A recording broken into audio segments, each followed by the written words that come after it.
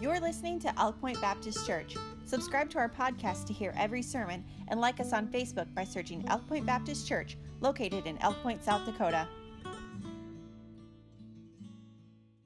Well, if you would open up your Bibles to the book of Colossians, we are still in Colossians chapter number 1, and so great content as we study this chapter and we learn about the preeminence of Christ. And much like the day and age in which we live, we know that there's a lot of false teaching, and that's what they were contending with in Colossians. And it wasn't that people didn't want to give Christ a nod, or you could say a place of eminence. In other words, He is very important, but this cult would refuse to give Christ the preeminence. They refused to focus on who Christ really was. And in any religion that doesn't exalt Christ above all, that's a major red flag, because the Bible does exalt Him indeed.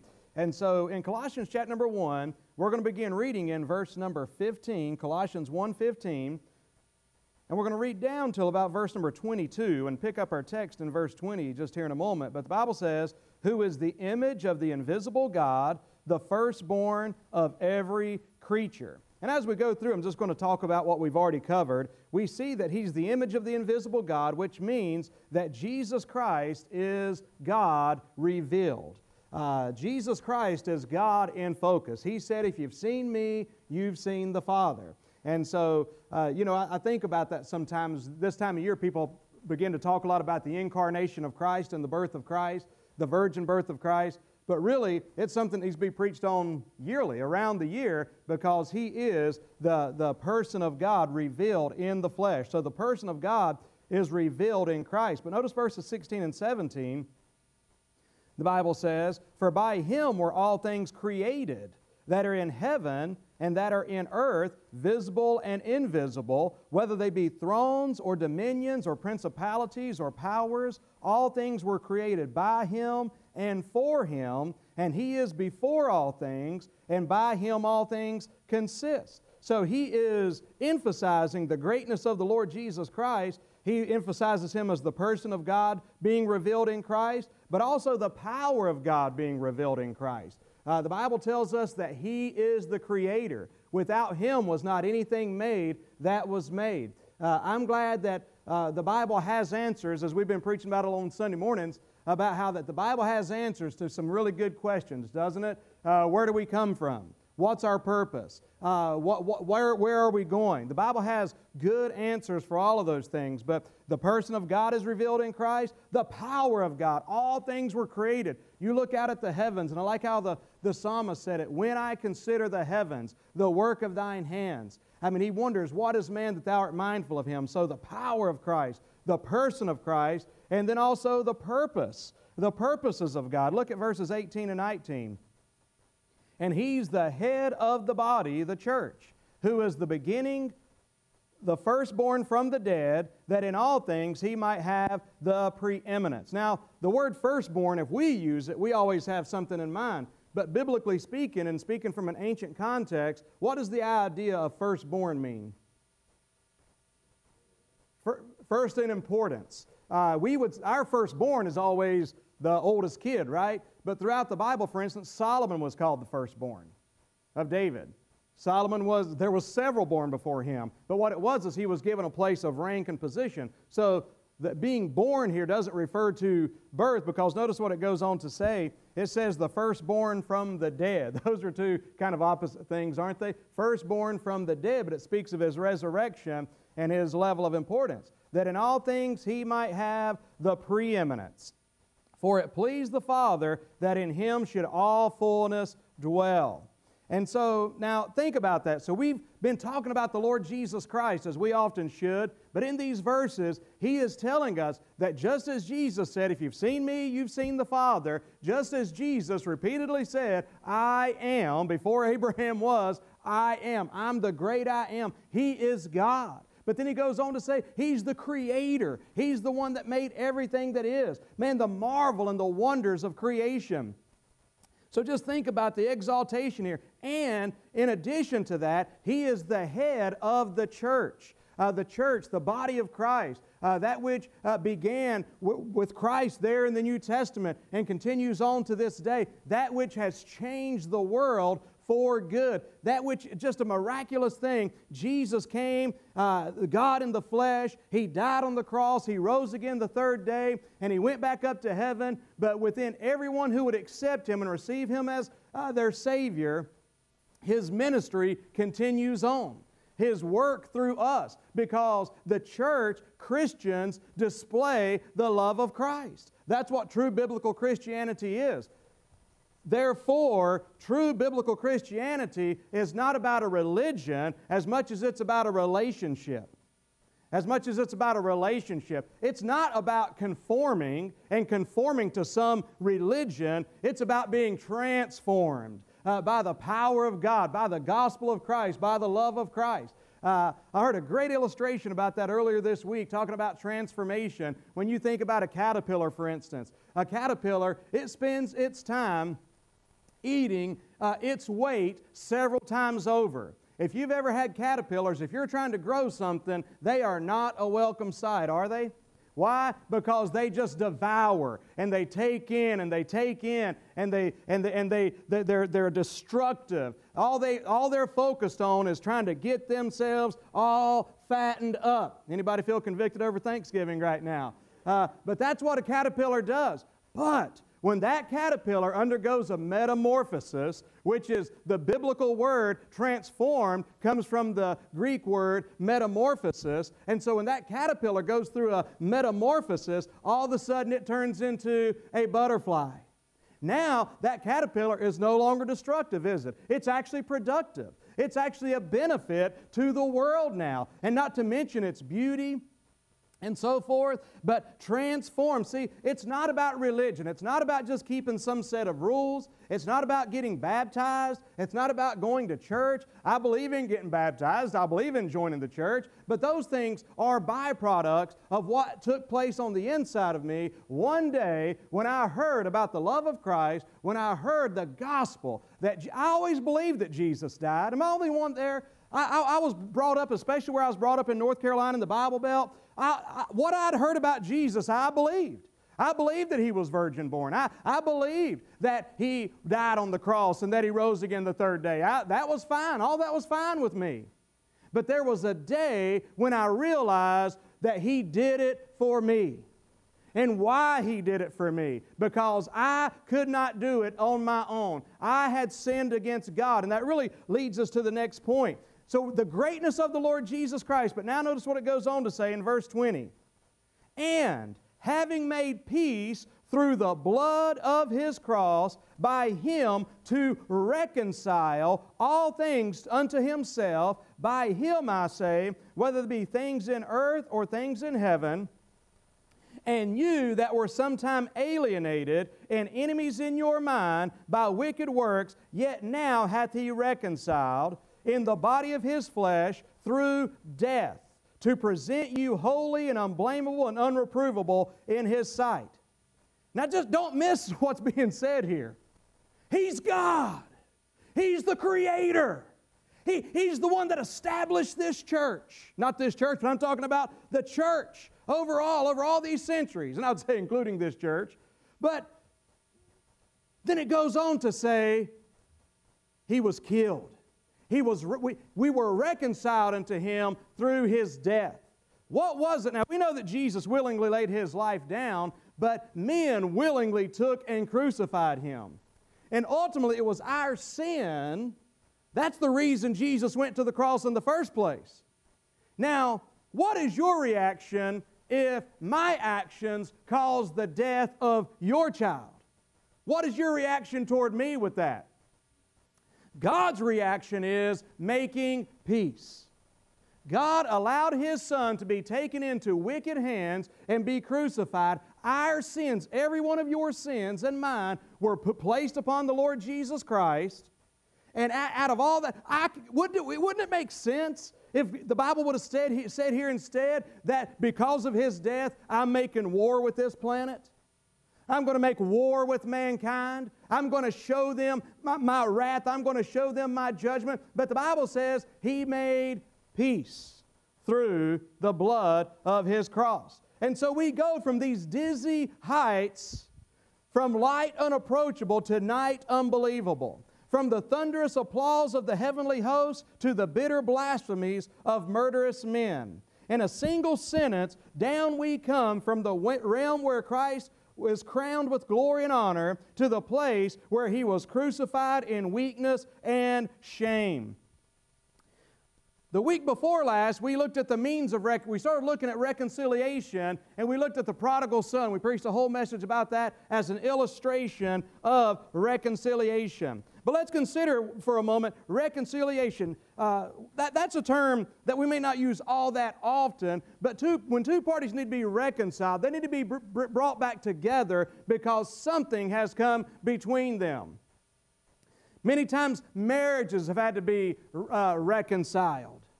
Relationships with children have had to be reconciled. But when it comes to God, the reconciliation was all instigated by God and not sought out by man. And God didn't have nothing He had to reconcile for. In other words, God has nothing to apologize for because He's never done anything wrong. But think about it, man is the ones that have sinned, but yet God in His grace wants to be reconciled to us. Now the means of that reconciliation, again there in verse number 20, the Bible says, and having made peace through the blood of His cross. Now God wanted to make peace with you. God wants to make you His child, but there was a great price attached, and folks, it was the blood of His darling Son. But yet, He willingly paid that price because He loves you and I that much. All right? God has always held open arms and outstretched hands toward man. The hostility has always been on the side of man. Think with me for a moment about those who still cuss God and blaspheme God and deny God. And I'm telling you, it's on the increase in the day and age in which we live. But instead of God being like this, God is still like this. He's still saying, come unto me. It's like Jesus on the cross when He said, Father, forgive them, for they know not what they do. But I'm telling you, there's coming a day when you will have to give an account for your sin. But God in grace has left. We talk about this sometime. It comes up in Bible trivia every once in a while. The oldest man in the Bible, who was he? Methuselah was the oldest man in the Bible. Now, there's a significance to that. Does anybody remember what Methuselah's name actually means? Amen. There we go. And maybe Kurt was getting there, but I heard it already. On his death, it shall come. On his death, it shall come. Now, what do we know, biblically speaking, when we look at the timeline, what happened the day that Methuselah died? Methuselah went down, and what, Kurt? The waters came down from, the flood waters began to fall. Now, you put that together for a moment. The oldest man in the Bible. Why? God gave that much space. Noah preached for 120 years trying to give men the opportunity to repent. People look in the Old Testament and they think, well, I remember a guy at work last year, he read through the Bible and he come to me and he said, boy, the God of the Old Testament is not a very benevolent God, is He? And I said, man, you're missing it. He's the same benevolent God that He is today. There's no difference. I said, all those that face the judgment of God did so because they refused to turn to God. They refused to accept His grace. The opportunity was there. Oh, look at the land of Canaan. Yeah, but look at Rahab, the harlot, the prostitute. She heard about God just like the rest of them heard about God. And what did she do? She repented. She turned to God, and God saved her. And by the way, you talk about grace, guess what? She's in the lineage of the Lord Jesus Christ. She's a great-great-grandmother of Christ on the earthly side. A prostitute. Why? Because she was willing to turn. See, what man often does is they still try to keep their stiff necks going in their own direction, refusing to give in to God, and then still just blatantly point their finger at God as if He's the responsible party. So the means of our reconciliation, because Jesus is God, He's able to do what no mere man could ever do. He's able to reconcile lost sinners to a holy God. When the first man and woman sinned, they declared war on God. If you think about it, it was treacherous what Adam and Eve did in the garden. It was treacherous what they did to a loving God. God only gave them one rule. One. I don't know how many trees there were in the garden, but let's assume there were hundreds. We can just assume there's dozens, but I'm sure there were hundreds. And God just said, that one right there, leave it alone. Don't eat of that tree. But what did they do? The one thing God said not to do, they did. It's treacherous. I mean, it's mutinous. But God did not declare war on them. Instead, God sought out Adam and Eve. He provided a covering for their sins. See, the natural mind of the unsaved sinner is at war with God. According to Romans chapter 8, verse 7, we're at enmity with God. The sinner may be sincere, religious, and even moral, but he's still at war with God. Now, when I talk about sinners, who am I talking about? All of us, amen? The Bible says all have sinned and come short of the glory of God. You say, well, I don't know if I'd call myself a sinner because I'm not as bad as somebody else. But if you have sinned, that makes you a sinner. And we've all sinned and come short of the glory of God. Now the question is this, how can a holy God ever be reconciled with sinful man? Can God lower His standards, close His eyes to sin, and compromise with man? See, that's what some people think love is. God looks at a rebellious world, and God says, you know what? I love y'all so much, all shucks, I'm just going to let you in anyway. Just don't tell your mom, you know. A lot of people think, but that's not what it is. God couldn't do that. Because the moment God do that, He would lose His holiness. So how can a holy God, how can He maintain His holiness and being just and still allow sinners into heaven and sinners to become His sons? There's only one way, and that is somebody must come and fulfill and maintain His holy law. Now, none of us have that capability. You say, well, I'm doing pretty good keeping the Ten Commandments. But the Bible says if you keep them all and offend in one point, the Bible says you're guilty of all. So it's not up to us, but praise God, Jesus shed His blood for you and I. Amen. That's the good news. We're reconciled through the blood, through His death on the cross. See, now think about this. We could just think about it from man's perspective. Man may get the idea that maybe I can please God. But here's what the Bible says in Isaiah 64, verse 6. But we are all as an unclean thing, and all our righteousnesses are as filthy rags. If you didn't get that, God is saying even the very best we have to offer comes short, way short. Just imagine this for a moment. See, here's what we try to do. There's nothing wrong with trying to be a good person, by the way. We ought to try to be a good person. But if we're being a good person and thinking that in and of itself is going to get us to heaven, we're mistaken. Just consider this for a moment. Just imagine a person who was really respectful toward you, really good to you. It's Christmas time. They've got a really nice gift for you, but they killed a loved one of yours. Do you just say, yeah, you know, they did that, but man, they bought me a great Christmas present? You know, that's not what we do. See, there's no amount of works that can make up for the fact that we're all sinners. See, also, by nature, the Bible says that man is separated by God by his deeds, and we're alienated from God. Verse 21 says in Colossians 1, and you that were sometime alienated and enemies in your mind by wicked works, yet now hath He reconciled. See, there's people that when they think of a sinner, they think of some, sod drunk, or we mentioned the prostitute earlier, some terrible person. But then, see, sinners also gather together and put their noses up in there and think they're better than everybody else and reek of pride.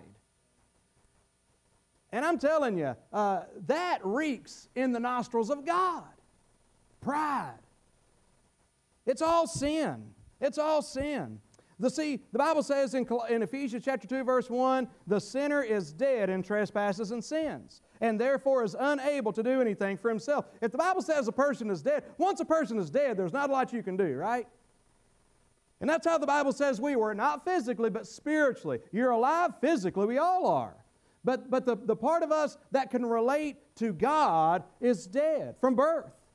But when we are saved by the grace of God, when we are reconciled, the Bible says we are quickened.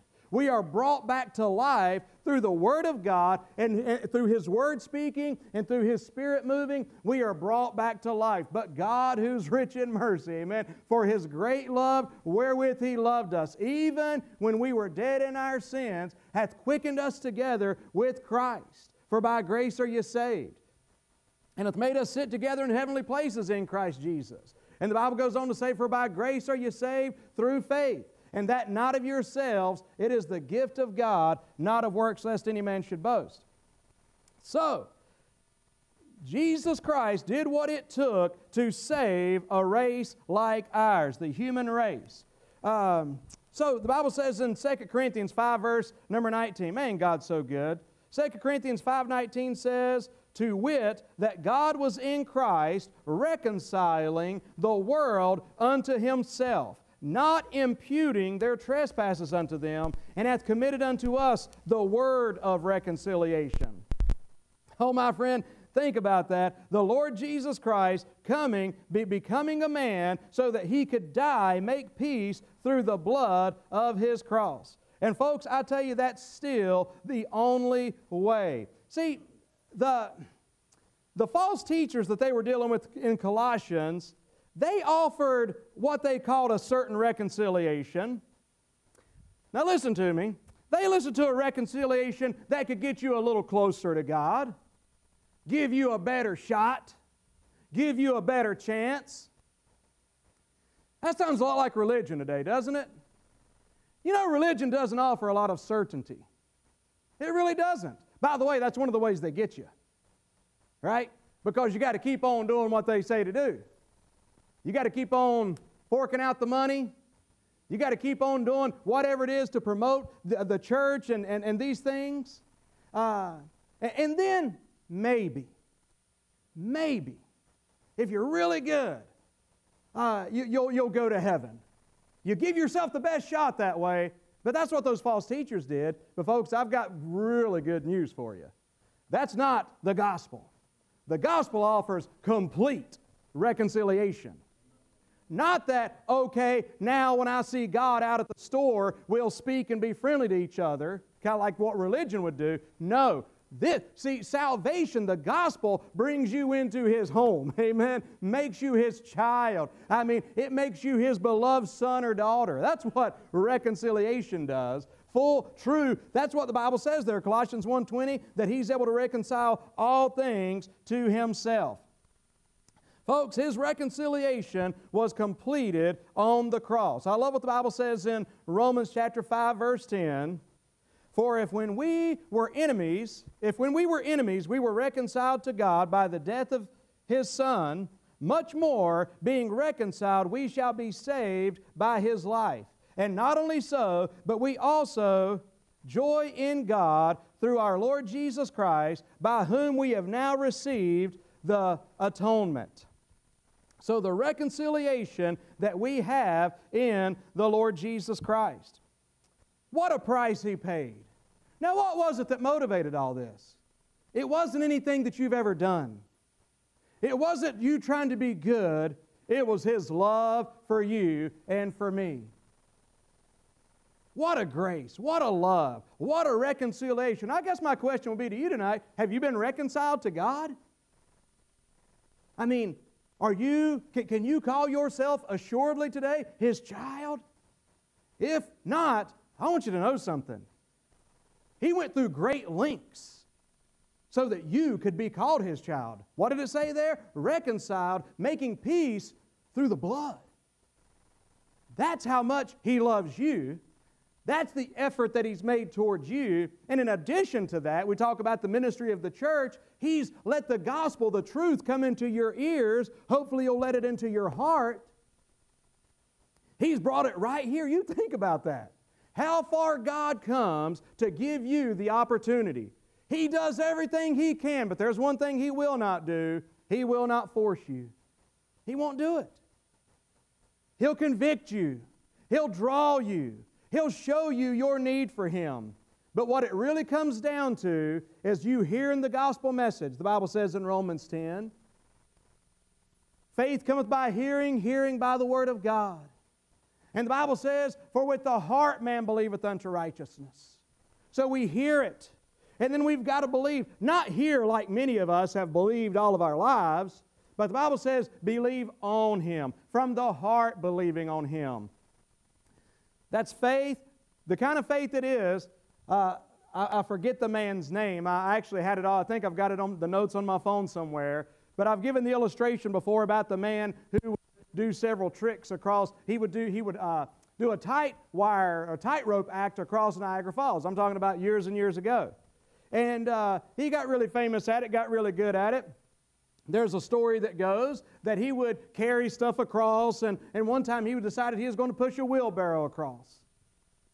And to the crowd of spectators that came to see him, he says, how many of you believe I can push this wheelbarrow across? And of course the crowd just roars, oh yeah, we believe it, and why not? He's done so many other things. And then he looks and he says, well, who would like to get in? There's a difference, isn't there? See, there's a difference in people that sit in church or home or wherever they are and say, oh yeah, I believe in God. I believe Jesus Christ. I believe all that stuff. Well, then get in. Get in. It's Christmas, right? The Bible says, the wages of sin is death, but the gift of God is eternal life through Jesus Christ our Lord. I love Christmas, man. I really do. I've already got some gifts purchased and I'm not done yet. I like it. I like giving. I like receiving. But if I had a gift for you today, paid for, I've got gifts right now, paid for. I was thinking about getting Willie a new guitar. Sorry, inside joke, but no, I mean paid for, picked out with Willie, otherwise known as Walt in mind. That's an inside joke I probably shouldn't use up here, but paid for, bought, you on my mind. That gift is as good as yours. That's what salvation is. It does you no good to look at that box and say, wow, that's great. I'm glad that you got me a gift. Now, Hunter, I wonder if on Christmas, if you get a present and it's got your name on it, will you be just satisfied to say, oh, thanks, Mom and Dad, and then just put that box over to the side? Is that how you normally do on Christmas morning? No. You're not trying to sneak in and find out what they got, to look in the closet and all that stuff, are you? All right. But I'll tell you one thing he's probably not doing. He's probably not getting the gift and saying, oh, thanks, Mom and Dad, and putting it to the side. He's ready to tear that thing open. See, but that's where so many people, there's a great divide there. They believe, but they won't give in or get in. They believe, but they won't accept the gift. You must accept the gift of God.